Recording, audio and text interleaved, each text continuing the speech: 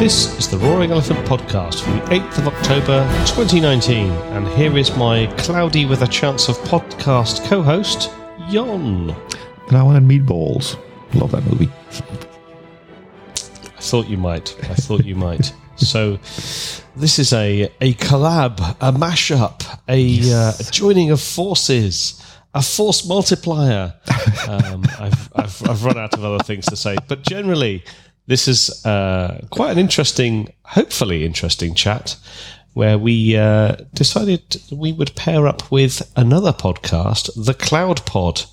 If you haven't checked them out yet, go across to www.thecloudpod.net or find them on any of your usual favourite methods for getting podcasts.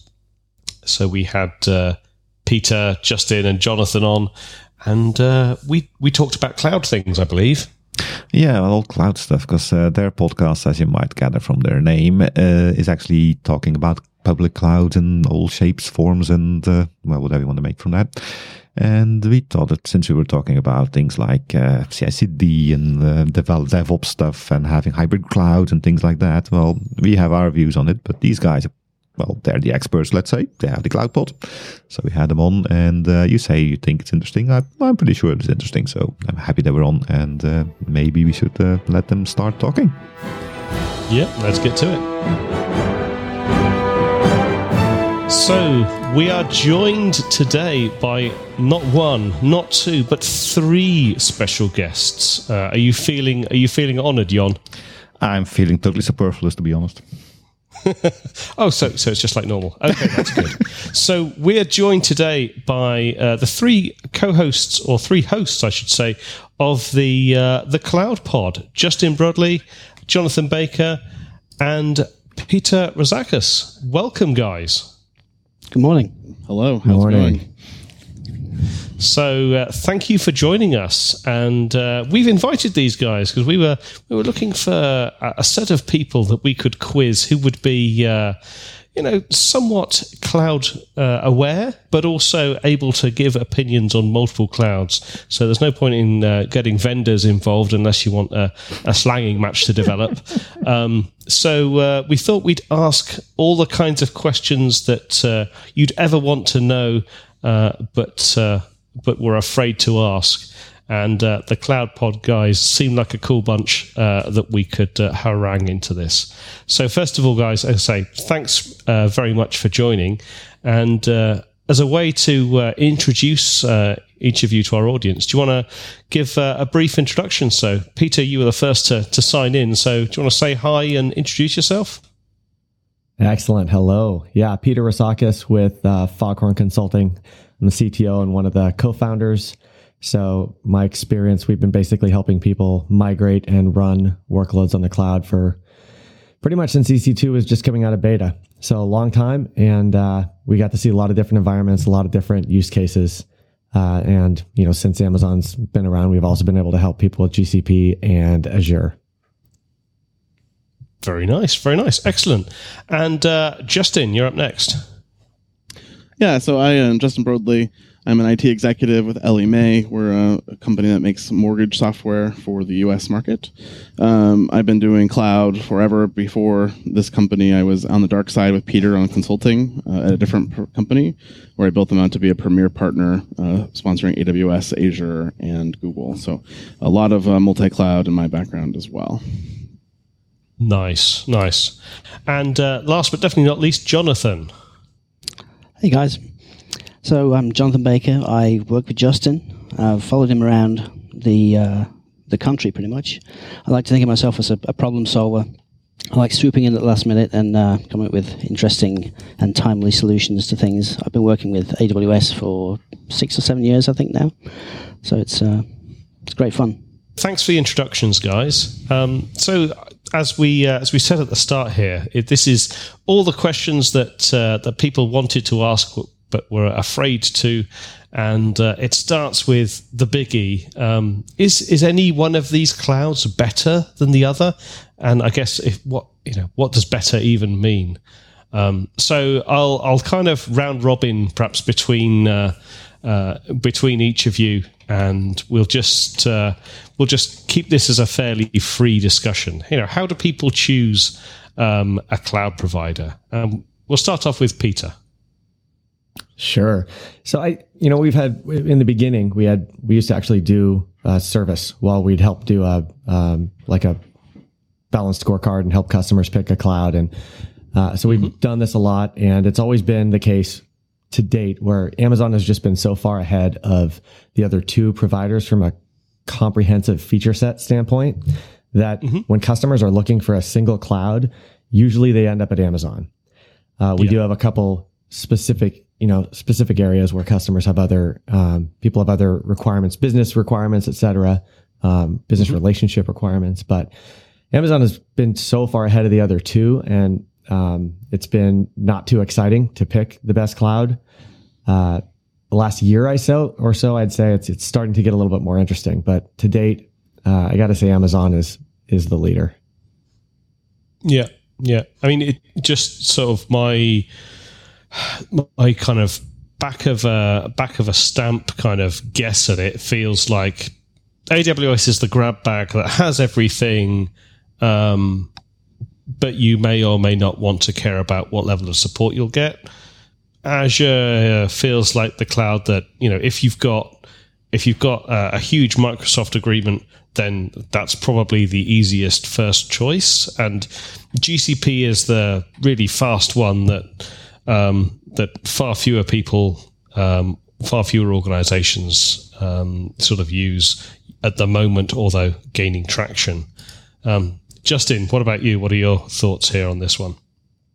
I agree. I think AWS by far has the most primitives. It has the most managed services on top of those primitives, and it really gives you the best depth and breadth as you kind of look at cloud providers. But in the last, I'd say, year, Google has come on very aggressively. They're catching up pretty quickly, and we're seeing more and more companies start to make that decision a little bit differently and look at Google as kind of the next step in cloud. I think the risk that I always see with any of these cloud providers like Azure or Google is that if you look at Amazon's outages they've had in the big ones, the S3 meltdown, US East 1 outages in the past, those outages are all 5, 6, 7 years ago now. Whereas you see an Azure outage and you look at the RCA on that and you say, well, that's the exact same outage Amazon had 5 years ago. And so you're actually getting a less mature, a little bit more error-prone cloud because they're newer and they're not quite as battle-tested as you get with AWS. So for my world, AWS is still by far the one I would go with, but I'm biased because I've used AWS forever. But the more I see GCP, the more I look at it and say, that might be my next cloud. I don't know. It's definitely evolving in a way that I didn't expect, and it's very interesting. Yeah, definitely.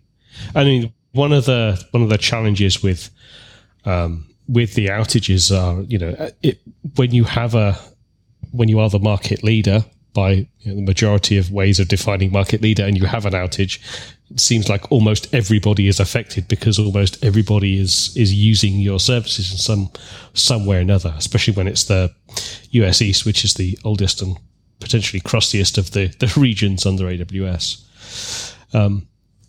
Jonathan, how about you? What's your view on this?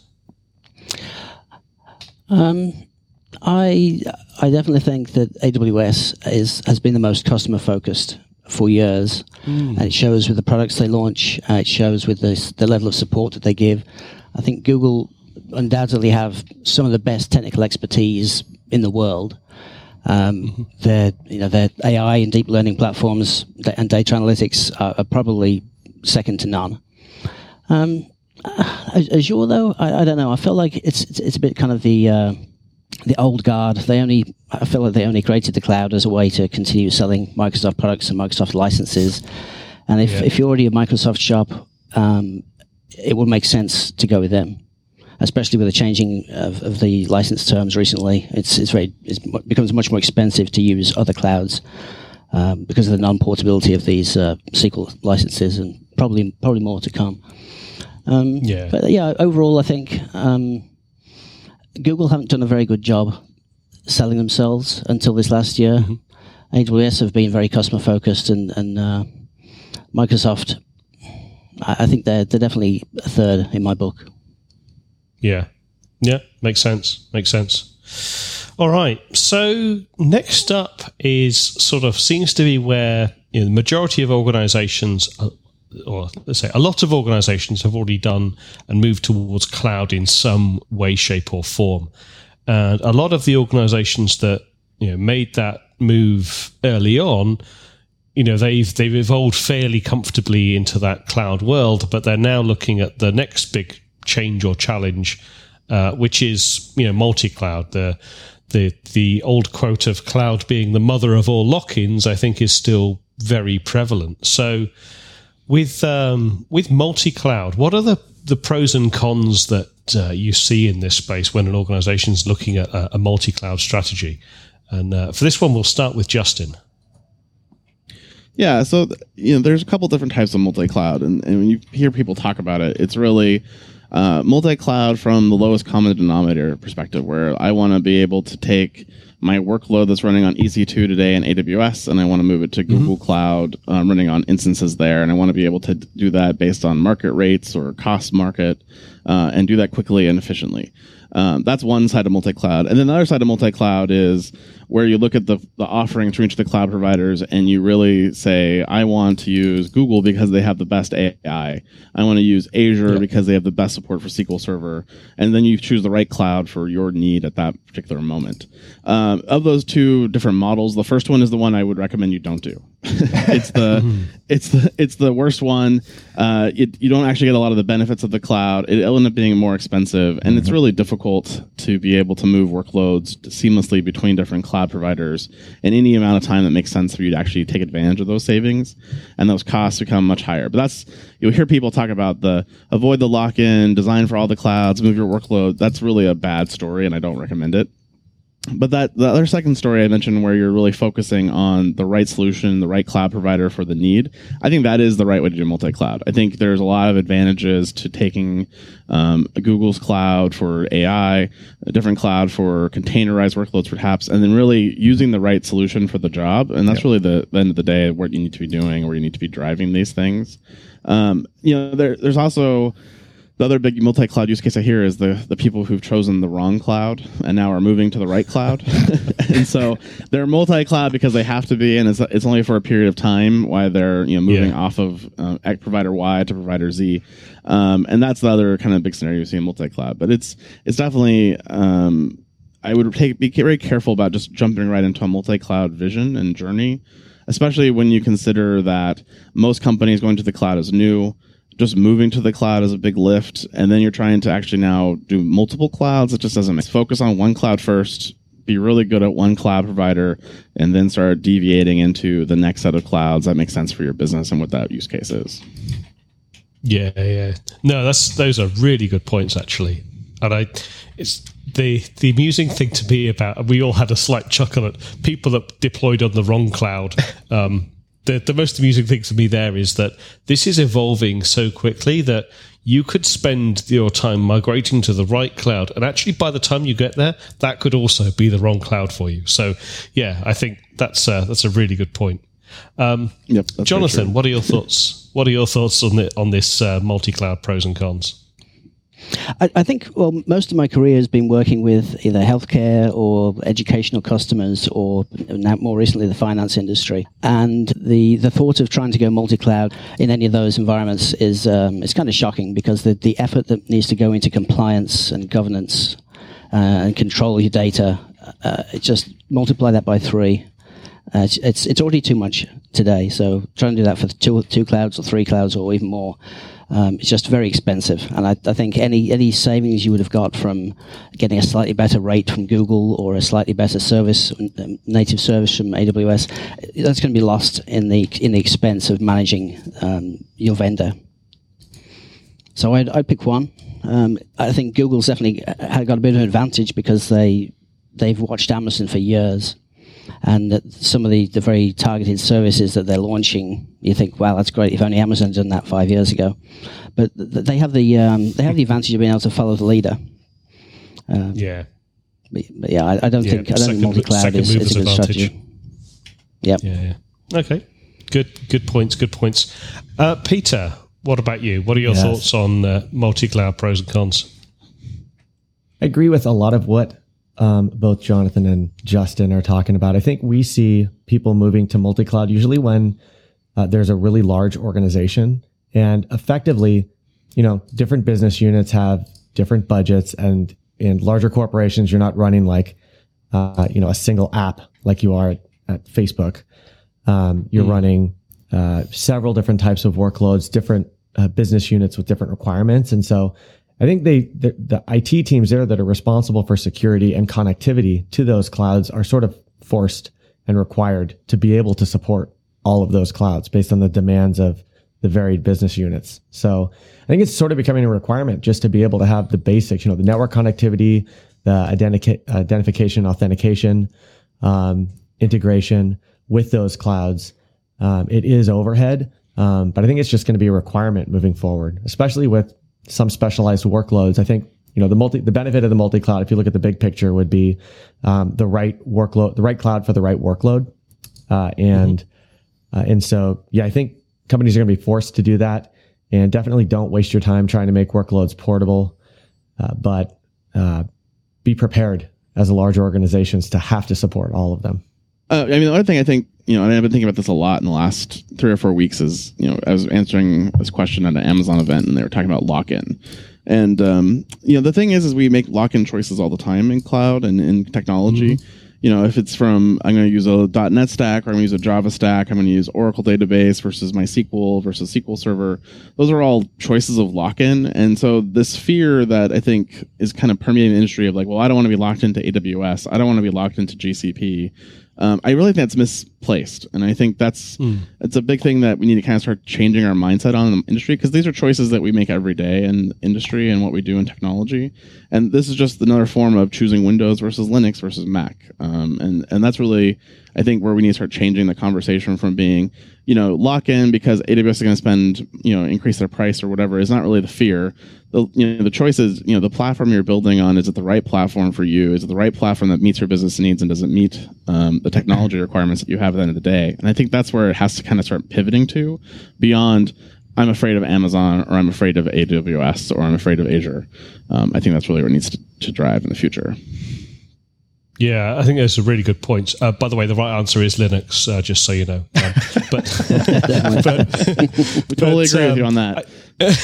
So one thing I would definitely say is like decisions made from fear are rarely the best decision that you can make. Something made where you take emotion out of it and you look at it from a completely kind of clinical view is almost always going to be a better decision, rather than, as you say, something like fear of Amazon kind of eating our business or whatever it might be. It's definitely going to be you can have a better decision made that way. But yeah, excellent points. So the next question is, and you guys may well be slightly biased at this, but I'm going to ask the question anyway, is, does everything need to be cloud? And we'll start off with Jonathan for this one. Ooh, that's a very open-ended, tough question. Does everything need to be cloud? I think from a business perspective, moving your data closer to your customers is good for many reasons. One, you use less bandwidth to get the data there. You have better levels, better quality of service, or better response times. From the that's a very tough question. I think anymore it makes sense to focus on the needs of your business and the business logic, rather than the infrastructure, rather than buying things and having them in racks. If you can rent something and then upgrade it on a moment's notice, turn it off when you don't want to use it, it makes a lot of sense financially. I think, although cloud's kind of sold as being cheaper than data centers, it's not always the case. Mm-hmm. But I think if you use it properly, you can certainly get much better value from the services you buy than by ordering Dell computers and stacking them in racks and keeping them around for 5 years. Yeah, so you'd go for a cloud first, or cloud unless approach. Yeah, I think cloud first. At least for the areas of business I've been working in, it makes a lot of sense, because not only is someone else managing the infrastructure, but you're also making them responsible for many of the levels of risk. Yeah. And I think that's the sort of the risk side of things is something we'll probably touch on a little bit later. But I mean, Peter, what's your view? Does everything need to be cloud? I would definitely say no, it does not need to be cloud. But I think cloud first is definitely at a minimum what people should be looking at. And I think most of the industry is doing that right now that I see, other than a few outliers. But I mean, there's just so much existing investment in workloads that may not run great in the cloud. Maybe you may just, it's more trouble than it's worth to move to the cloud because it's sunsetting in, X number of months or years. Or you have existing investments in data centers that you can get good value out of. As far as new workloads go, I think that, strategically thinking, I think we could do better than the hyperscalers, and we're going to build our own data center. Even if you could do that and you can do it better, faster, cheaper, if you're not in that business, I think it's a huge distraction. And I think that even if it were always more expensive to go to the cloud, if I were running a business that weren't in the cloud, I wasn't trying to be a cloud provider, I would be leveraging cloud. So I think it's absolute cloud first, cloud almost always. But use those existing investments wisely because there's no reason to just throw those away. Yeah. Yeah. I mean, like all of these things, make a decision based on the facts rather than just kind of guesswork and emotion. Yeah. Yeah. Perfect. So, Justin, you're up last but not least. What's your view? Does everything need to be cloud? I don't think it has to be cloud, but I definitely think, as Peter mentioned, that there's advantages to your business not to focus on infrastructure and really where you drive that discussion. I think if you look back at the last 20 years, at least of my career, there was a point where we used to build data centers in our office buildings, and then when you needed to scale, that wasn't good enough, and so then you had a choice: you either bought colo or you bought a data center and you built it out, then you managed it. But typically, there was a break even where you said, at 100,000 square feet of data center space, it doesn't make sense for us to own the building and own the power and all the overhead of managing a data center. And that number continued to go up as things got cheaper and more efficient in colo space. And so you colo. And I think we're kind of at the same point with cloud, right? Where instead of the answer being colo, now the answer is you just go to the cloud because the cloud takes away all this complexity and these different systems from you, and you just worry about it. You get better security, you do all these things. But if your business is going to be Facebook or it's going to be LinkedIn or different providers like that are very single purpose SaaS business, the need to go to cloud becomes less attractive because you actually need to own a lot more of your stack to make your system scale. And I think those are the type of customers who will continue to build out their own data centers and their own systems. But even that's changing. We just saw LinkedIn announce, 3 or 4 weeks ago that they're going to Azure now, since they're definitely owned by Microsoft. So I think that will continue to change as it goes over the next few years here as clouds get bigger and bigger.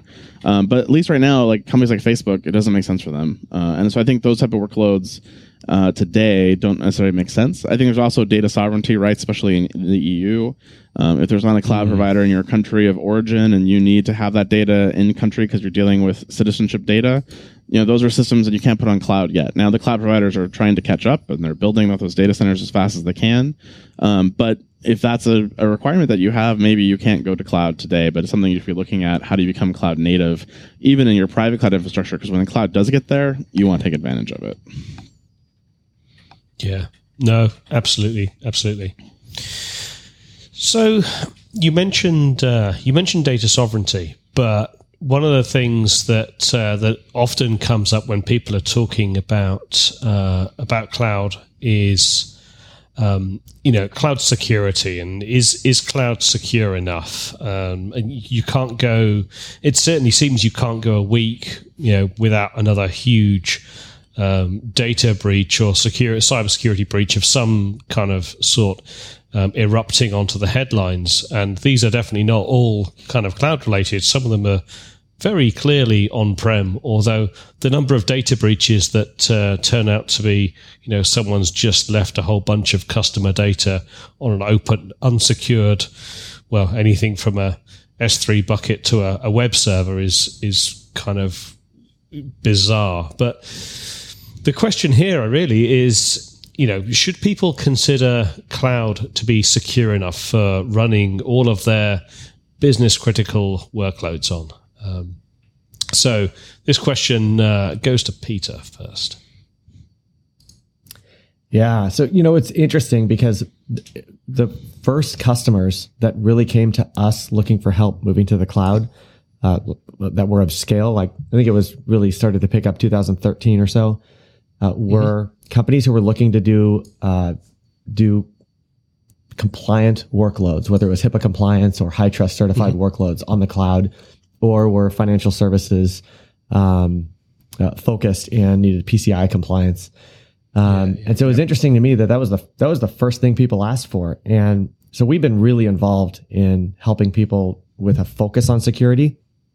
And from my perspective, the way that I see people who need that security, oftentimes it's way easier to get the security and compliance in the cloud because the hyperscalers have taken away a significant portion of that stack for you to worry about. And all these companies are not in the data center business or in the security business. They're in their own business. And so the more you can take away, I think the better. So from my perspective, it's way easier to secure a workload on a public cloud provider than it is in your own data center. Yep. Excellent points. So next up, same question to you, Justin. Is cloud secure enough? Well, having done many security certifications from ISO to SOC 2 to HIPAA, high tech, etc., I just look at what it took to do that as a private company, right? And in a colo space, and the amount of controls and auditing and the cost and the expense of doing all those things, and then I look at what Amazon's doing, and you have 45 badges on a screen of all the different security frameworks they're complying with and auditing of regularly. And I get cold sweats because I would hate to have to do that job. At the end of the day, those compliances are hard and they're very difficult to do. And so the fact that all that's taken away from me and I don't have to worry about that for the physical layer is amazing. And it allows, I think, the big part is that companies need to be focusing more on their apps and how their apps are secured, because that's where the big vulnerabilities are starting to happen at. You're seeing, SQL injection attacks. You're seeing cross-site scripting. That's where the attack vectors are. That's where companies need to focus. And so if they can stop worrying about securing that network switch and start focusing on their application code and really resolving the security deficiencies there, I think that's the right approach for most companies. Now, Amazon and Azure and Google have given you a ton of tools, a ton of capabilities, and with great responsibility, comes potential for damage. And so you have to make sure that you're not just letting your dev team go out there and run S3 buckets open to the internet. You need to have compliance. You still need to have guardrails. You still need to have those different things in place that will help you keep your system secure, because an open S3 bucket is easy. That's an easy attack. Yeah. It's a simple list of a bucket. I get the data, I pull it down. That's something that you could have avoided with just a little bit of thought and a little bit of work. And typically the companies that are struggling with that they have development teams that are out of control or have too much access, not enough guardrails, and there's too many buckets for them to monitor and manage. They're not focusing on it. And so I think that's an area that I think we're seeing the weaknesses in the cloud providers is really that they haven't necessarily given enough tools to allow companies to avoid shooting themselves in the foot. And so I think that's where you're starting to see the cloud providers now provide new capabilities. Amazon now has very big, bold letters when you go try to make it public. It says, "Are you sure you really want to do this? Because this is what it means," in plain English, versus, a bunch of technobabble, which is what it kind of used to be. So I think it's on the cloud providers a little bit to help reduce the sharp edges, but it's also the right thing for the companies to do to focus on the part that matters to their business, which is the application tier, and stop worrying about the infrastructure. Yeah. I mean, in many cases, when it comes to shooting themselves in the foot, the cloud providers have essentially given every single customer a machine gun rather than a single loading pistol that they used to have. And or a bazooka and blowing the entire lower half of their body. But some of it, I'm sure some of it is also down to education on the individual company side, and maybe that's something on both sides, both the cloud providers and the adopting organizations both need to work towards education. And certainly the point around technobabble versus clear, understandable English, I think, is just endemic across the tech industry and something that everywhere and everybody needs to improve. So, yeah, absolutely. So that's all really good points. And to round this question off, I think same question: is cloud secure enough? This time goes to Jonathan.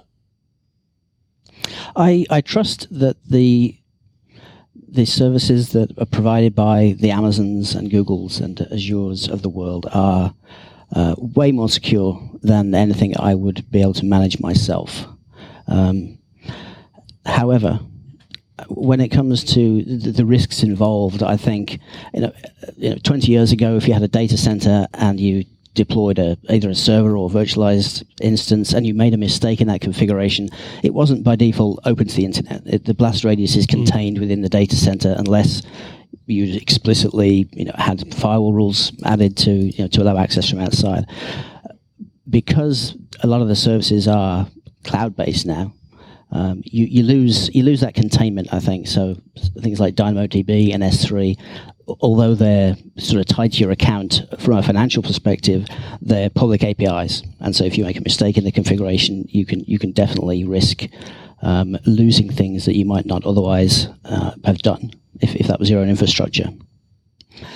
So I think really, education is definitely the key. I think more and more tools, I'm sure the cloud providers have realized this now, and more tools will be introduced to monitor for misconfigurations or watch for your data escaping. In the case of people like Capital One or S3, I think sort of closing that loop to bring the awareness back to the to the customers as to what's actually happening with their data is going to be the next set of tooling we're going to see. Yeah, no, that makes a lot of sense. So, Jan, I know that you have a strong viewpoint on this particular point. Well, not a viewpoint perhaps, but I used to work for one of the big cloud providers, and when security came up, the first thing we did was look at their current security environment in the current data centers, and a lot of customers had a very rosy view of their current security situation.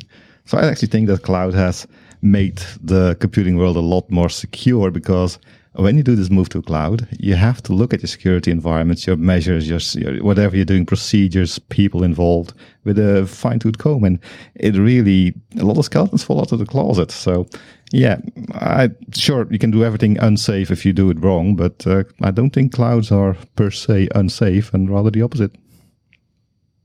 No, if you guys agree. Yeah, I definitely agree. And I think forcing the separation of responsibilities at different parts of the stack helps keep people a little more honest. I think if it was your own servers and your own data center, then it's okay. Go on, just let this one slide. It'll be okay. I'll fix it next week. I know it's wrong. Whereas, right. Whereas if it's somebody else is responsible for that, you all have your own areas of responsibility, and everyone knows what those areas of responsibility are and what they mean. I think also for the auditors, it makes it easier for them too, because if you think about the private cloud space and the number of vendors that exist in just network security alone, and all these different vendors and companies are implementing them differently, and so how does an auditor actually come in and audit something like that, and know for sure that the way they interpreted whatever the customer provided to them is secure is hard. Where now I think the auditors actually going to have the advantage of in the next few years, they're going to realize, well, if you're on a cloud provider, it makes our job way easier because it's the same basic principles. We can audit it with automation now. We can do a bunch of things that make it actually easier for us to secure and to validate that security. And so I think there's definitely going to be this pivot point that's going to happen in cloud, where the auditor companies like Ernst & Young and PwC, et cetera, are going to start saying, hey, if you're on one of the big three cloud providers, we're actually going to charge you less money to do your audit because we can automate most of our checks and we can actually validate what we need to validate much more efficiently and give you a better sense of health and auditability and security. Yeah, great point. In a way, it's like the reverse of the multi-cloud argument. Yeah. If we were going to go multi-cloud, we'd have to go to the expense of security controls and governance everywhere. And I think for the auditors, they have the same problem. Now they've got 100 or 200 possible different flavors of private cloud that they need to understand fully in order to do successful audits. Whereas if we move to the cloud, we have this standardization. Yep. No, all excellent points. Really good. And that's it for the first part of the interview with the CloudPod guys. Peter, Justin, and Jonathan, thank you very much for spending time with us. What do you think? I think it was very cloudy. Well, it's going to get worse. Weather forecast isn't improving yet. Of course, next week we'll have a news episode, but after that we'll have the second part of this interview. So unless you have anything else to add? Nothing else from me. Okay, last thank you for Peter, Justin, and Jonathan for being on the podcast. And that is all the time we have for today. You can support this podcast by becoming a Patreon. Every contribution helps. Thank you very much for our current patrons. We are on YouTube. Like, subscribe, hit the notification bell, make Dave happy. And you can go to www.droidingalpha.org for a link to our Patreon page and information about the podcast. You can follow us, me, on Twitter using the @Hadoopcast tag. And you can send feedback to podcast@roaringelephant.org. Until next time, my name is Jon. And my name is Cloudy Dave. And we look forward to talking to you through the mists of clouds next week. Goodbye. See you then.